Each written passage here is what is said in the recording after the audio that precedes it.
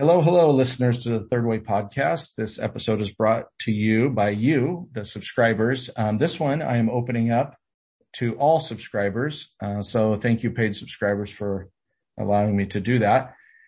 Today I'm joined by a dear and good friend, Drew Myers. Drew is an author and speaker. He's the author of the book, The Tacos and Chocolate Diet, which has a very rad subtitle of How to Live a Bold, Adventurous, and Intentional Life.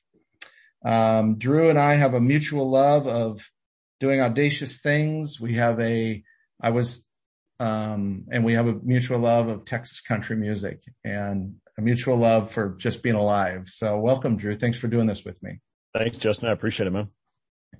So, just for the listeners, you and I have only, I think, met in person once, and that was on your podcast. And it was the first time I told my spiritual journey about basically moving from fundamentalism to Gnosticism or, something different. And, I've watched your trajectory, over the last, I think that was 4 years ago that we did that. And your trajectory as a brand is remarkable. You're seeing your trajectory as just a human is remarkable. So congratulations for all the, expansion of you. Thank you so much. Yeah, a lot has changed over the years, but in a wonderfully great way. We were just starting out when you came on the show, and it's really taken off. It's not where we want it to be. We're not satisfied yet, but I'm still pushing hard and really used the word content when we were visiting before we hit record. And I'm very content with where I am, but not satisfied. Yeah, totally. Yeah. And just looping everybody in on that is, people ask, well, how you doing? I say, life is good. And, it's true. But it's good for me because similar to what you said it is a really good mixture, maybe a mixture I've been chasing my whole life of contentment and challenge. And so, this is the sort of proverbial third way living. So I'm curious, you have a very unique kind of not just position in the marketplace. You have a unique philosophy about how to live life. And I'm curious about who influenced you. How did you arrive at some of those? And those could be negative influences where you're like, I don't want to do this shit, so I'm going to do something different. Or it could be positive influences that kind of affected your thinking about how you live your life, with audacity. Sure. My father and I had our issues. I don't know if you've had a chance to read the book, but I talk about it in there. And my dad was always there. My dad always provided. And I knew my dad loved me, but we had some issues. But my dad was always good to give me little pieces of advice. For example, he said, if you're not happy with what you're doing, go do something else. And, that's what led me to have 11 jobs in 11 years after graduating from college. It was just little things like that throughout my life. So I think my dad really played a role in that. The other thing that I realized, and I realized this when I wrote the book, Justin, was I have this incredible fear of being irrelevant. I'm terrified of being irrelevant. Mm-hmm. And that's from some stuff that happened in my childhood. I also write about that in the book. And so I just overcompensate for that. And, I drive that car off the road, through the ditch, across the field and into the river to keep myself relevant and just keep pushing. And that's what gets me up every day is just to stay relevant. And I've recognized that for a long time. I just worked to work and I would push to push, but I didn't really know why. And it took taking a step back, writing the book and really realizing what my MO was. That's cool. Yeah. I don't think I've ever publicly shared this, but I think my deepest fear is similar. It's a fear of insignificance. Absolutely. I think it's primarily insignificance within like a relationship where you're supposed to be significant. I know that comes from my childhood too. And some, my relationship with my former partner and how that evolved. And so, it's interesting though, how we can harness fear as a motivator. So the way I like to describe it is we're not running from it, we're running with it. Yeah. And I think that takes a certain type of humility and faith to do that, to to accept it was like, I'm scared. I'm afraid of this. And, it seems to be an essence of vulnerability, is that you can't be vulnerable and not feel fear of rejection or insignificance or irrelevance. It seems like. So. Again, this is something I'm just getting comfortable with, because for a long time I just pushed to push. Mm-hmm. So really realizing why I'm pushing so hard is kind of a breath of fresh air, to be honest with you, to realize why I do what I do. Right.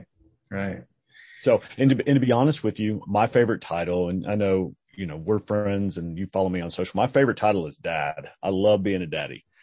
And because of my childhood and the way that I was brought up, I go the extra mile with my kids to, I don't know, and maybe it is to stay relevant for that, or to, to hold on to that significance that I lay that foundation with them. I create a legacy, if you will.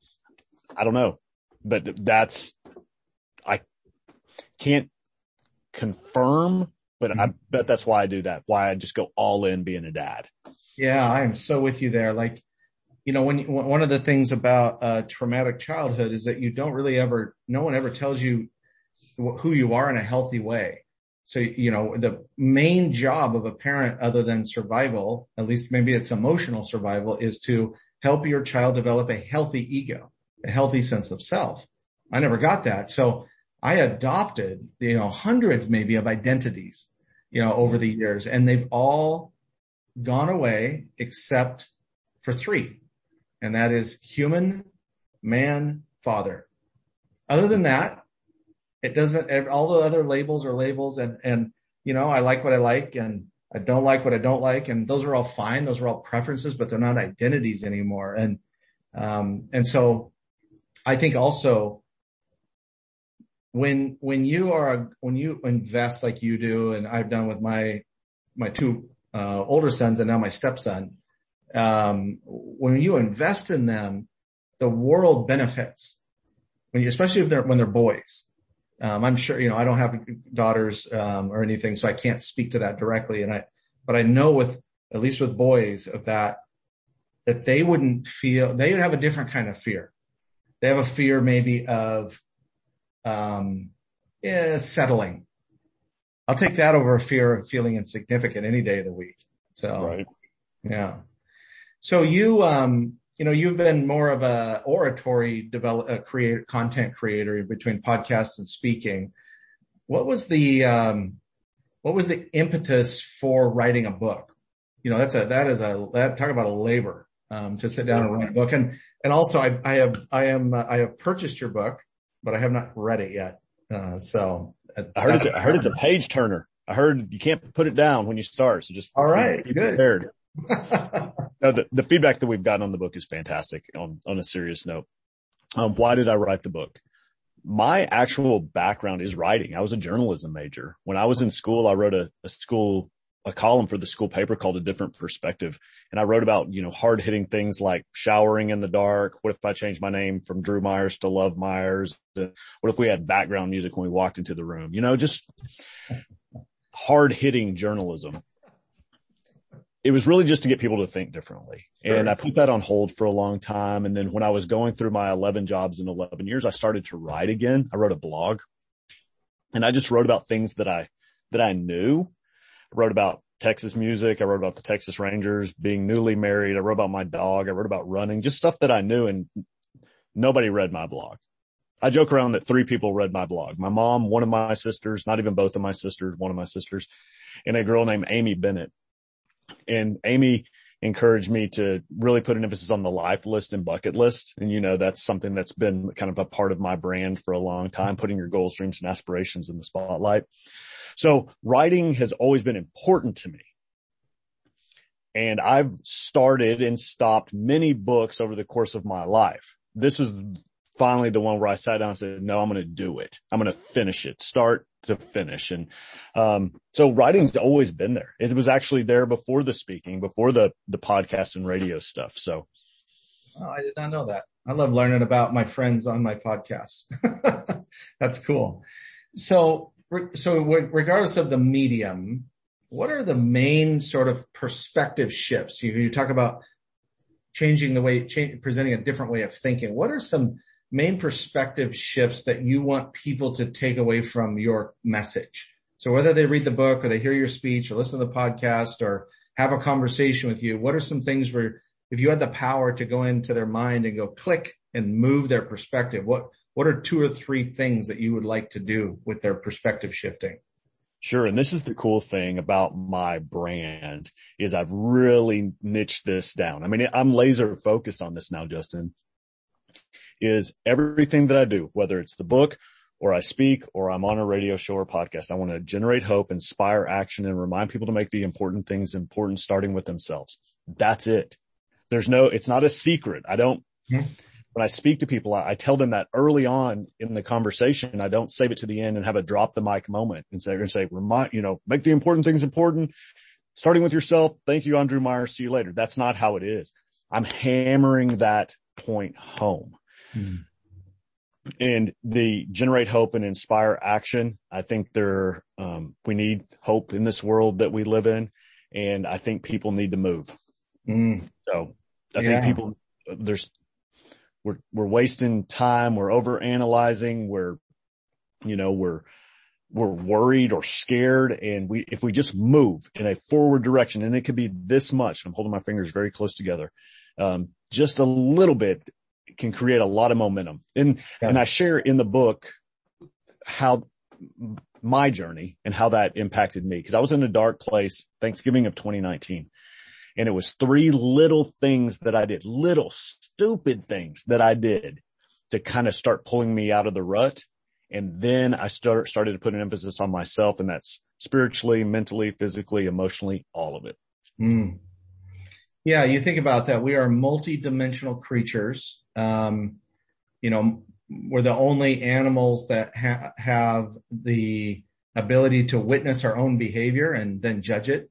Where we doubt our own evolution and things like that. And so I think what is interesting in knowing you over these last few years and watching watching you hone in on some really solid core original ideas, is that it's really almost like pragmatic consciousness.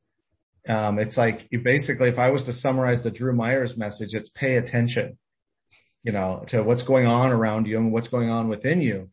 And I love what you said about secret. As I say this all the time. If anybody ever comes and tells you they have a secret to anything, they have one hand in your pocket and one hand while they finesse your ego, because there is no secret. That's why I say that no formulas either. There's one formula that's successful, and that's the formula for selling formulas. That's successful. Right. But this idea of imagine, and I think you are very much kind of teaching this. Imagine if you knew that everything you needed was already in your life and inside of you, if you just looked around. Imagine what that would do. It would transform. You think about this it's not really a false divide. It's a manufactured divide that's based off of ideology right now. And the pandemic has made that worse in a lot of ways. If you raise your consciousness just slightly, just like you said, like 3 stupid things, 3 things, all of a sudden the world that you're experiencing is radically different than what you thought it was. And I think that's God's work you're doing, that you can go in and teach people that there's something inside of them that they can unlock themselves. I'll share a story with you. I was doing a speaking gig in Weatherford, Texas, Parker County. And afterward, and it was a deal where I teamed up with a singer-songwriter. So Josh Weathers performed after me. So I spoke for like 20 minutes, and then Josh came in and knocked their socks off with his incredible music. Yeah. And this lady and her husband walk up to me right afterwards. And she walks up to me, Justin, and she says, "You didn't say anything I didn't already know." And I just sat there. I didn't say anything because I knew she had something else to say. And she goes, "But you said it in a way that it made sense this time, and it resonated with me." Yeah. So when I speak to groups now, I tell them straight up. I said, there is nothing that I'm going to say on this stage that is going to be breaking news. You have heard this before, but my hope is that you hear it this time, that it touches you this time. Yeah. Because it isn't new. It isn't breaking news. You have heard it before. I just realized that I have a gift, whether it's through a book or through a podcast or through my speaking, that I can present it in a different way, and that people, it sticks with people. Yeah. You present it in sort of an enlightened Texan way. And I think that's how you access people. That's how you get to people. It's like, it's sort of like McConaughey does with his stuff. It's not like he's coming in with all the woo. He's just inviting people to his experience, hoping that they'll learn from it. And I think you're absolutely very similar in that. Yeah. So we can't end this podcast without talking about music. So you mentioned Josh Weathers. There's two questions there. What are you listening to right now? What's a song or an artist that's in kind of your rotation now? And I'll start with that question, and then I got one more. Okay. So, I recently had Sean McConnell on my live audience show, and he's phenomenal. I mean, he's unbelievable. He's such a good dude, and he's funny, but his music, speaks to my soul. Same. And I'm listening to Jamestown Revival. They're on my life list this year to go see them do a show. Mm-hmm. And then I've always got the Whiskey Myers on the playlist. Yeah. I've always got the Jason Eady on the playlist, and Zach Wilkerson. I mean, but those, I would say Sean McConnell and Jamestown Revival are in heavy rotation right now. Nice. Yeah. My heavy rotation is, Cody Johnson's new double album. Mm-hmm. He has some songs on there, and he's got a great voice, and the songwriting is tight.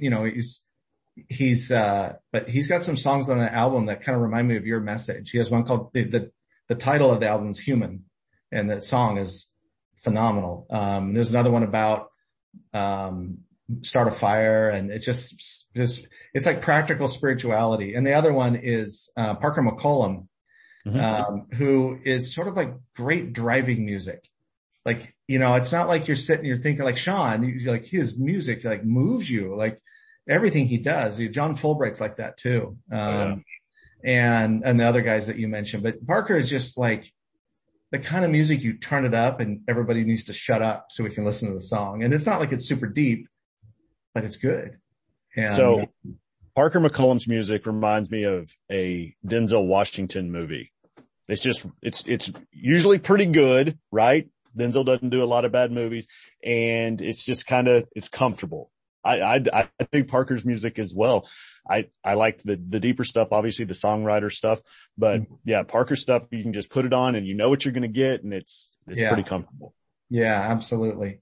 Well, thank you so much for the conversation. I'm going to link to your book, your podcast, and all the stuff. And I would also say that if anyone listening to this knows of any speaking opportunities where someone needs to hear what they already know said in a different way, then please reach out to Drew. And I hope that when you come to Austin, or maybe I'll just make a trip. If you ever have a public speaking gig, like it's not like a private event, but a public event within a 3-hour radius of Austin, please holler at me and I'll try to make it, because I would love to hear you in that format. So. Oh yeah, I would love that. I'm grateful for you, my friend. Thank you. Thank you, Justin, for everything. Appreciate it, man.